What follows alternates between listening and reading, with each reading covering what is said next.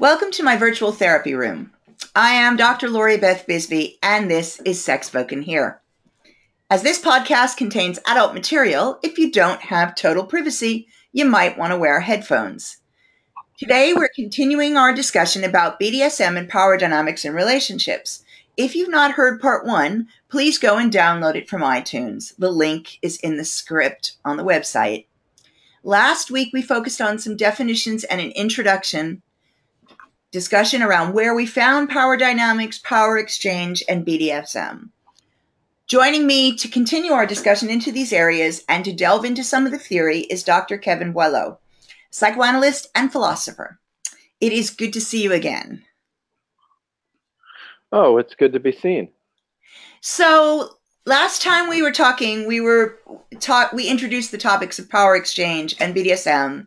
And one of the points you highlighted was how important it is to explore these areas, that you must be self-aware and you must be able to take responsibility for yourself, as well as extending that responsibility to others.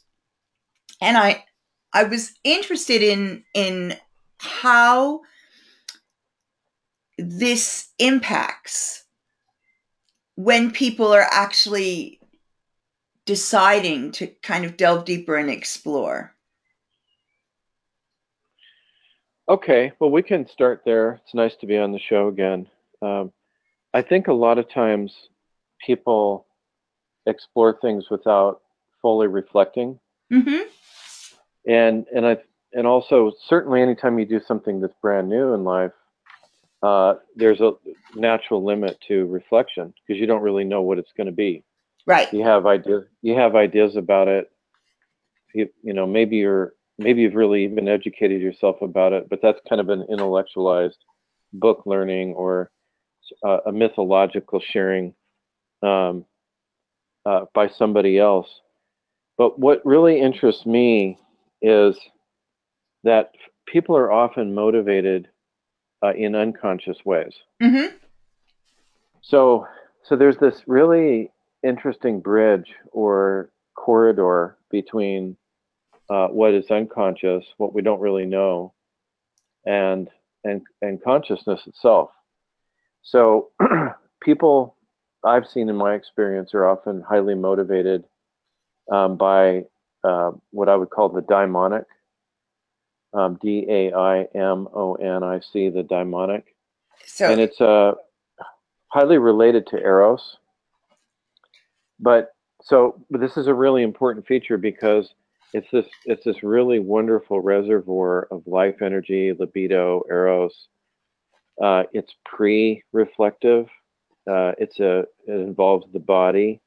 It involves our basic drives, so, and so people go ahead. yeah, Yeah, so to clarify, so when we say it's pre-conscious, we're talking about something that we experience in the body, we experience as our drives, but we don't have actual thought to put to it, and we don't have actual words to put to it. right. And so let's make a definitional clarification. I think it'll be helpful. Yep.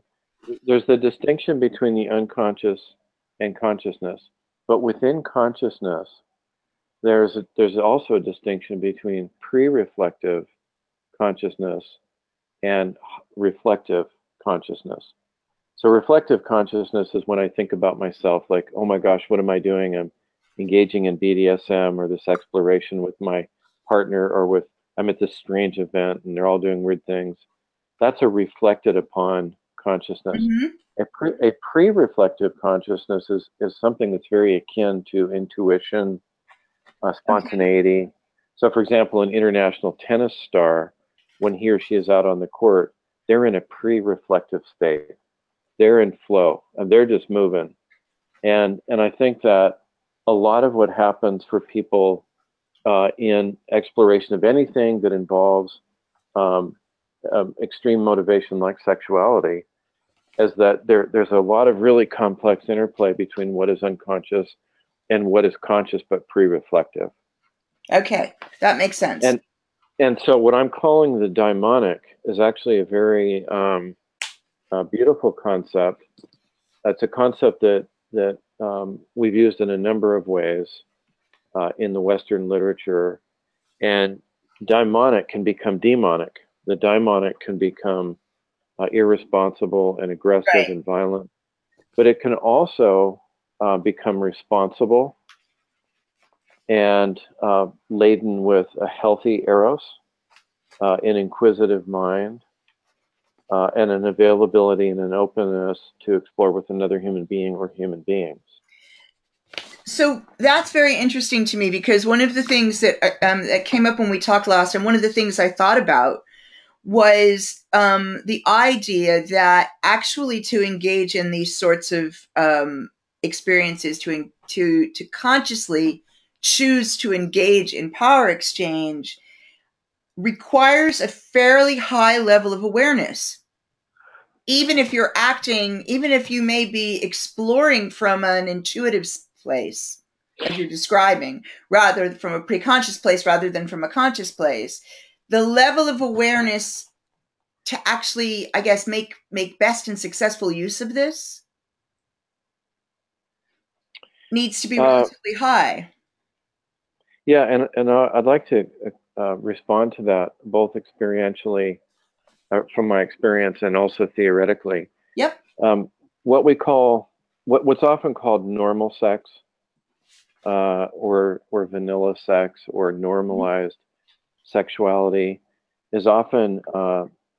Let's just say what it is first. It's dictated largely by capitalism, bourgeois living, people who are corporatized or bureaucratized. They have, there's a mom and a pop and two kids, and there's a certain kind of structuralization legally, psychologically, socially, and they have a certain kind of sexuality that's actually a product of deep structural elements in their culture. Heteronormative. Pardon? Heteronormative.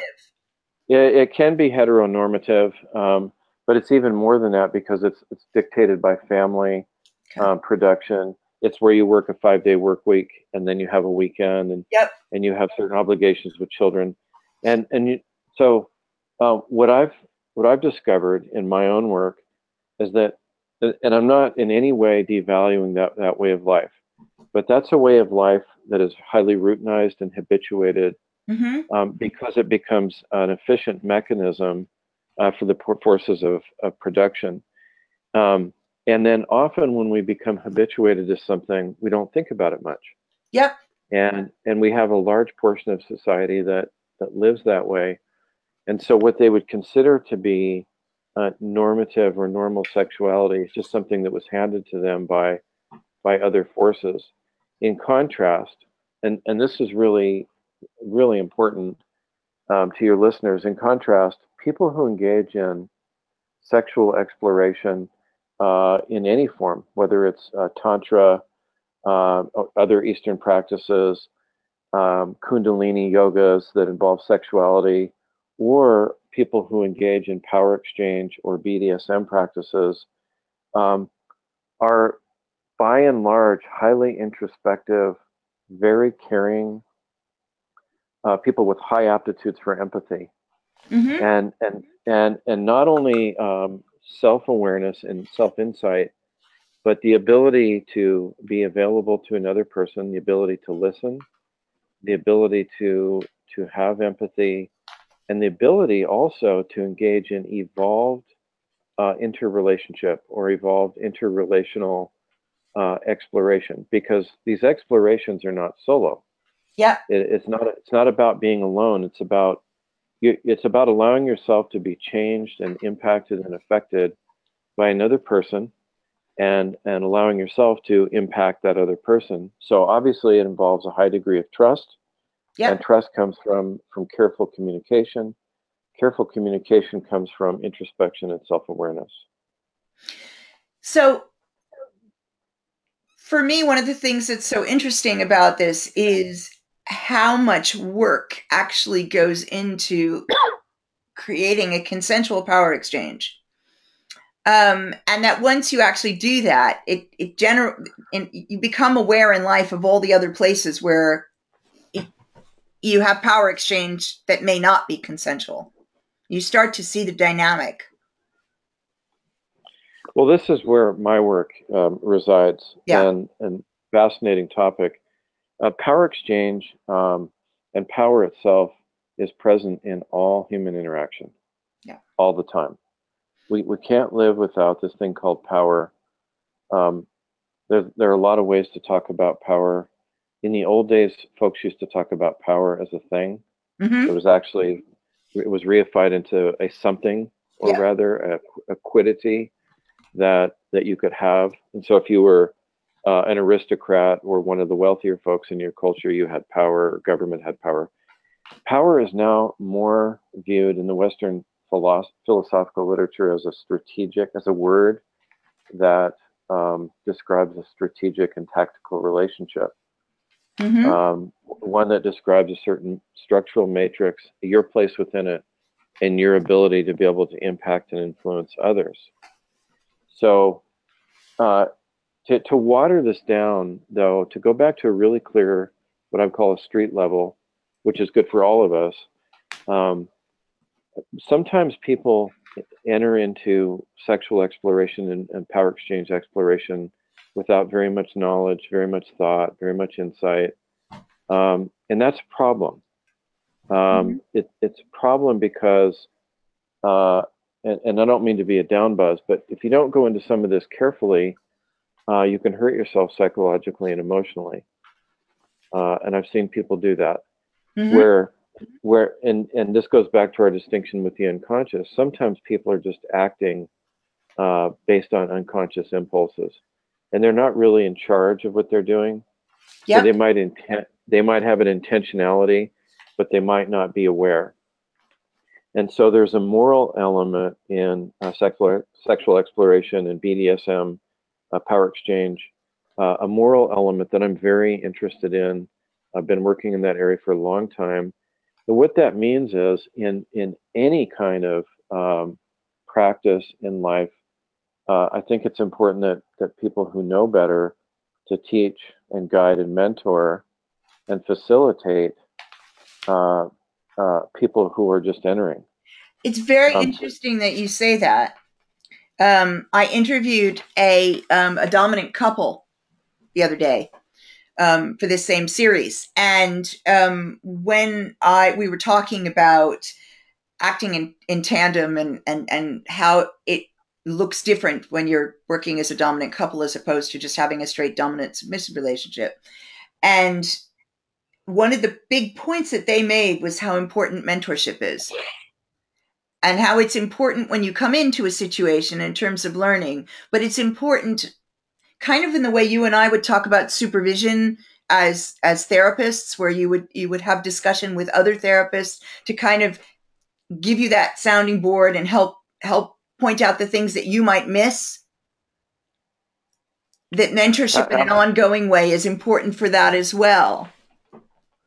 Absolutely, and if you enter into a consensual power exchange relationship, and you have more experience than the other person, I think it is your moral duty to share and to be vigilant and to do everything you can to preclude or prevent harm to that other person psychologically. Mm-hmm. Now, that all sounds very serious. It's also the case in life that whenever we try something new, we stumble, we fall, we pick ourselves up, and we learn. So there's always a beginning. I think, and I haven't done a scientific study on this, but I think there are a lot of falsehoods Mm-hmm. about this kind of exploration. A number of people who live the normalized bourgeois sexual life will view any kind of creative sexuality as pathological, Mm-hmm. or immoral or wrong because it goes against the logic of the forces of production or capitalism, et cetera, et cetera. And you see a lot of this in various religions. Religion is a stronghold for sexuality, and a lot of religions have very clear rules about how sexuality can go. And this is not a religion. again, engaging in a power exchange. It's not a religion. It's not a spirituality, really. Although you could create a spiritual component to it. And so I think that what's really important is to disseminate factual information.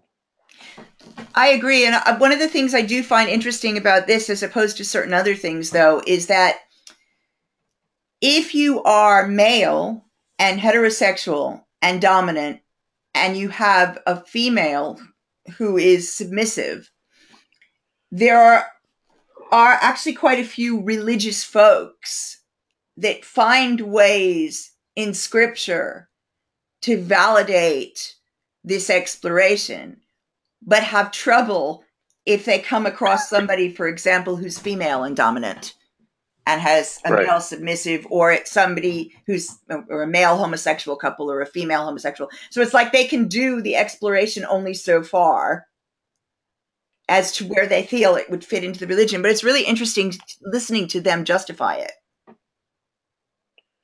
Right. So what you just said triggers, in my mind, this idea of gender role distinction or gender role differentiation, which is largely cultural, religious, to some extent, and up until fairly recently in Western history, it was thought that men would be the dominant and their wives would be submissive in a lot of religious cultures.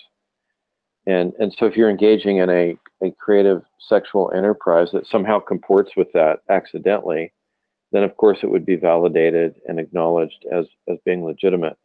But anything out of that, any kind of a role reversal would be viewed as, pathological or diseased or sick in some way. So I think the key thing is that it's an anti-logic. It has the algorithm or the logic of power exchange goes against what I would call a dominant narrative or a dominant discourse about normalization or normal sex certainly in the United States.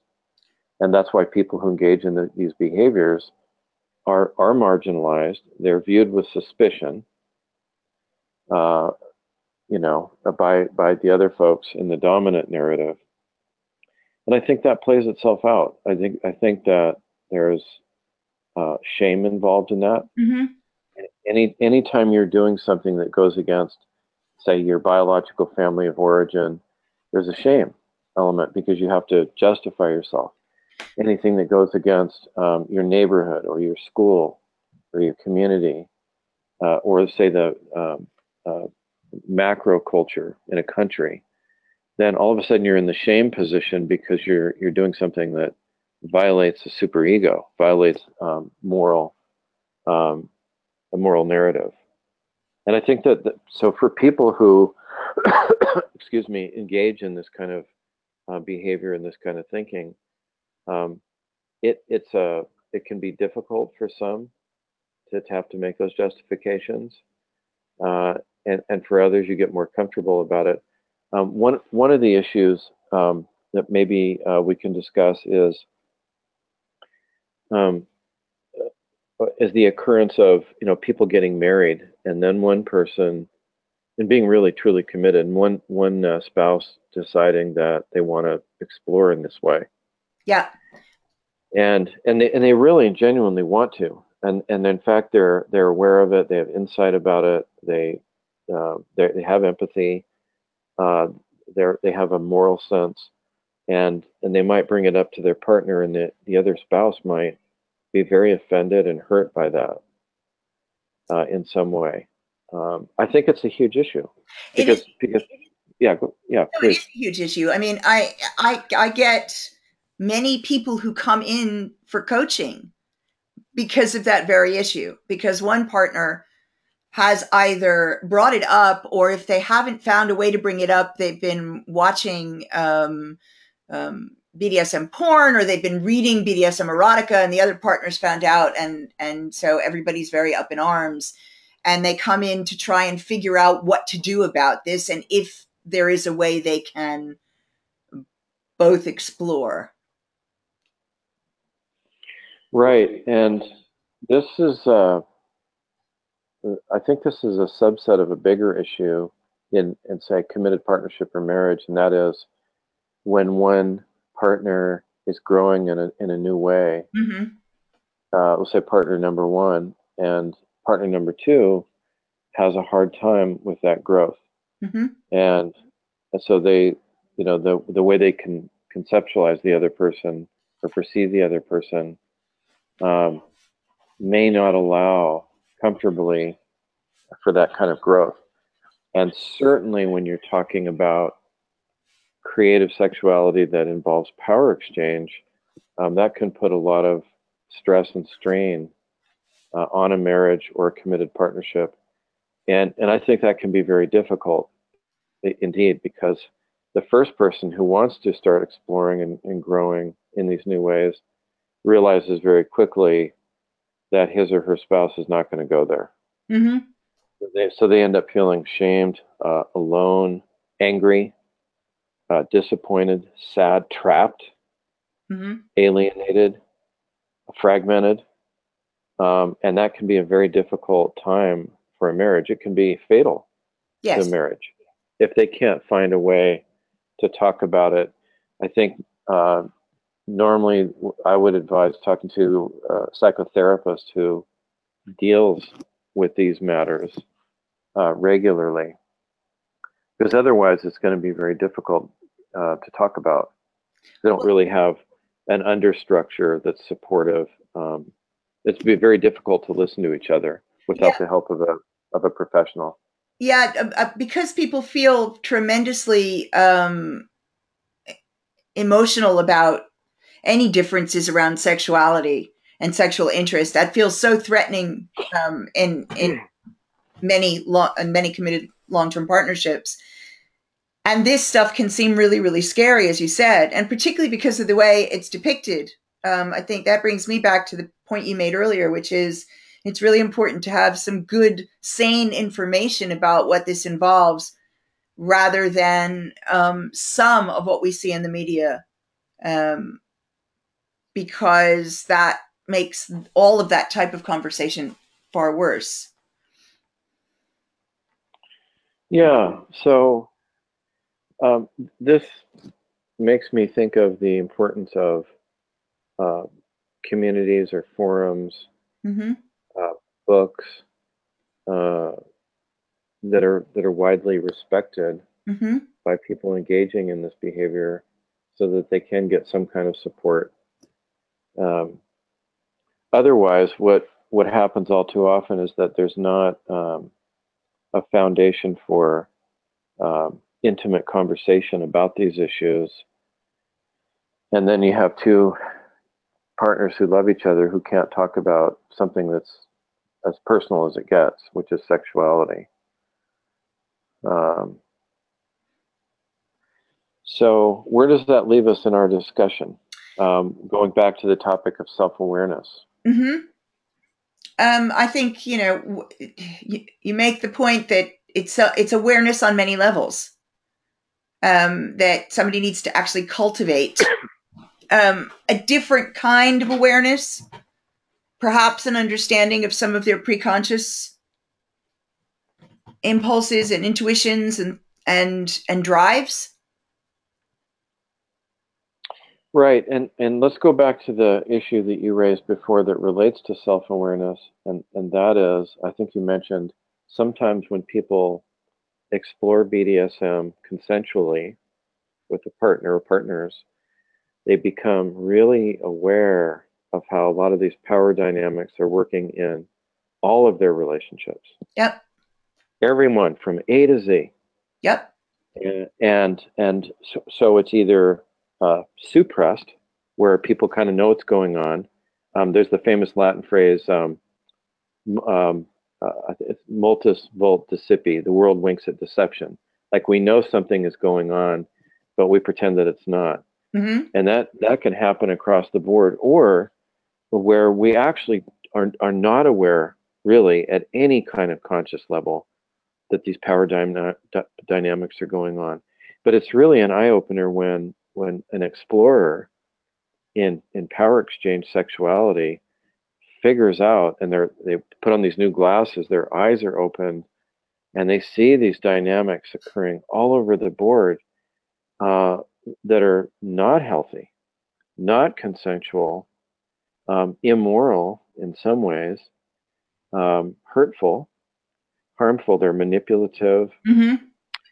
and I think in some ways that can be an explanation for why a lot of people talk negatively about power exchange sexuality, because they're confusing the non-consensual type with the consensual type. And in my work and in my own mind, I make a huge distinction between the consensual and the non-consensual. Even though there are different levels of awareness, right, in all sorts of gradients, but there is a bright line between entering into a relationship with somebody where you say, okay, we're going to try this. I'm the dom and you're the sub, or I'm the sub and you're the dom, or something like that. And what do you say? And then an agreement is built, and a covenant is built from that agreement. That's a very different kind of interrelational structure than this kind of stuff that goes on in marriages on the normalized continuum every day. Yes. And every day. That is really something that I think bears some really good discussion, is how much we actually see that dynamic in ordinary relationships, but it's not explicit.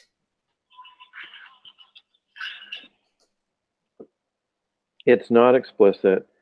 And think about the word domineering. Mm-hmm. Domineering is a cognate to dominant. Yep. And so in normalized bourgeois sexuality, a spouse can be domineering and override the will of his or her partner without consent. Yes. So people talk about the word domineering in a pejorative way or a negative way, because it means you're not respectful of the other person's autonomy or locus of agency. And that's very different than the word dominant, or to dominate consensually. Which is more along the lines of leadership. It's more along the lines of leadership. If you think about wolf pack behavior, mm-hmm. they have a very clear, it's not a pecking order, but there's a subordination logic. There's an alpha, a beta, and everybody in between. And those higher up on the dominant part of the social structure really tell the more subordinate members what to do. And there's absolutely no, it's agreed upon structurally. Mm-hmm. And on occasion it's negotiated. Somebody will try to be a new alpha, and there will be a huge social rupture, and usually some kind of a conflict or squabble, and then it'll come back into a new equilibrium. That doesn't really happen for two people dyadically who are consenting, unless both parties just say to each other that they want to explore switching. Yes. With these roles. Yes. And of course, some people identify as switches and can go both ways and all ways, which can be confusing to people who don't do that. Also, I've seen partners who are very committed and loving to each other who are DS switches. Right. And in various parts of the relationship, or you can arrange a switch mechanism in any way you like. I mean, this Friday night, he's the dom, and maybe next Friday night he's the sub. Yep. And that's confusing, I think, for people who don't engage in that exploration, because it doesn't really make much sense. It's not coherent to them, but it's coherent if you step back and say, these people are doing this with autonomy, with insight, and agreement as part of their exploration. What I find interesting about that is this idea that somebody would, people often talk about you're this by nature or you're that by nature. And I do think people have varying tendencies, but the switch kind of really messes with that. The switch is the person who says, well, it's not entirely by nature. I have choice. This is also well thought through consensual choice. I want to try both. I get something out of doing one and something else out of doing the other. And I think when you say that sometimes confuses people who don't switch, I think that's what's confusing, is that they seem to think that you're either dominant by nature or you're submissive by nature. If we deconstruct or unpack the idea of by nature, what we usually find is that two things. Somebody is quote unquote by nature dependent upon a certain environmental genealogy. Right. So they had a certain family origin and a certain relational history, and here they are in the present. So it's not really, there's no essentialism to how that person is other than how they've been produced environmentally. The second and highly related issue is that people can be different in different situations. Yes. And we see this all the time in the BDSM community. Somebody might be dominant with this group of people over here, but submissive to another group or another person over here, which again is highly confusing to somebody who's not explored in these ways. Well, so what I'd like to propose is that we do a little wrap up here. The next time we talk, I'd really like to talk about why do this anyway. And maybe we can talk a few cases and reasons that people engage, because I think sometimes people listening to this who it seems completely foreign to, and who only have information from things like 50 Shades of Grey and stuff like that, cannot figure out what the attraction would be. Yeah, if I can just make a couple of responsive comments, and then we can close, and I would love to come back to it. First of all, I've never read this 50 Shades of Grey book. I think there was a movie. I've never seen the movie. I have absolutely no idea what any of that monkey business is about, frankly. The second thing is that I think that people can not only use this exploration to gain a lot of self-insight, which can help and empower a person through life, number one, but number two, I've witnessed many people healing themselves from past trauma through these explorations. And so I look forward to coming back to the show, and we'll continue on this path. Thank you very much. Thank you. Thanks for joining me this week for Sex Spoken Here with Dr. Lori Beth Bisbee. Write to me with suggestions for the show, questions you want answered at Dr. Bisbee at the-intimacy-coach.com. Follow me on Twitter where I'm at Dr. Bisbee. For a free 30-minute strategy session with me, go to www.the-intimacy-coach.com and click on the button that says schedule now. I look forward to seeing you all next week when we will continue this discussion. Thanks for listening.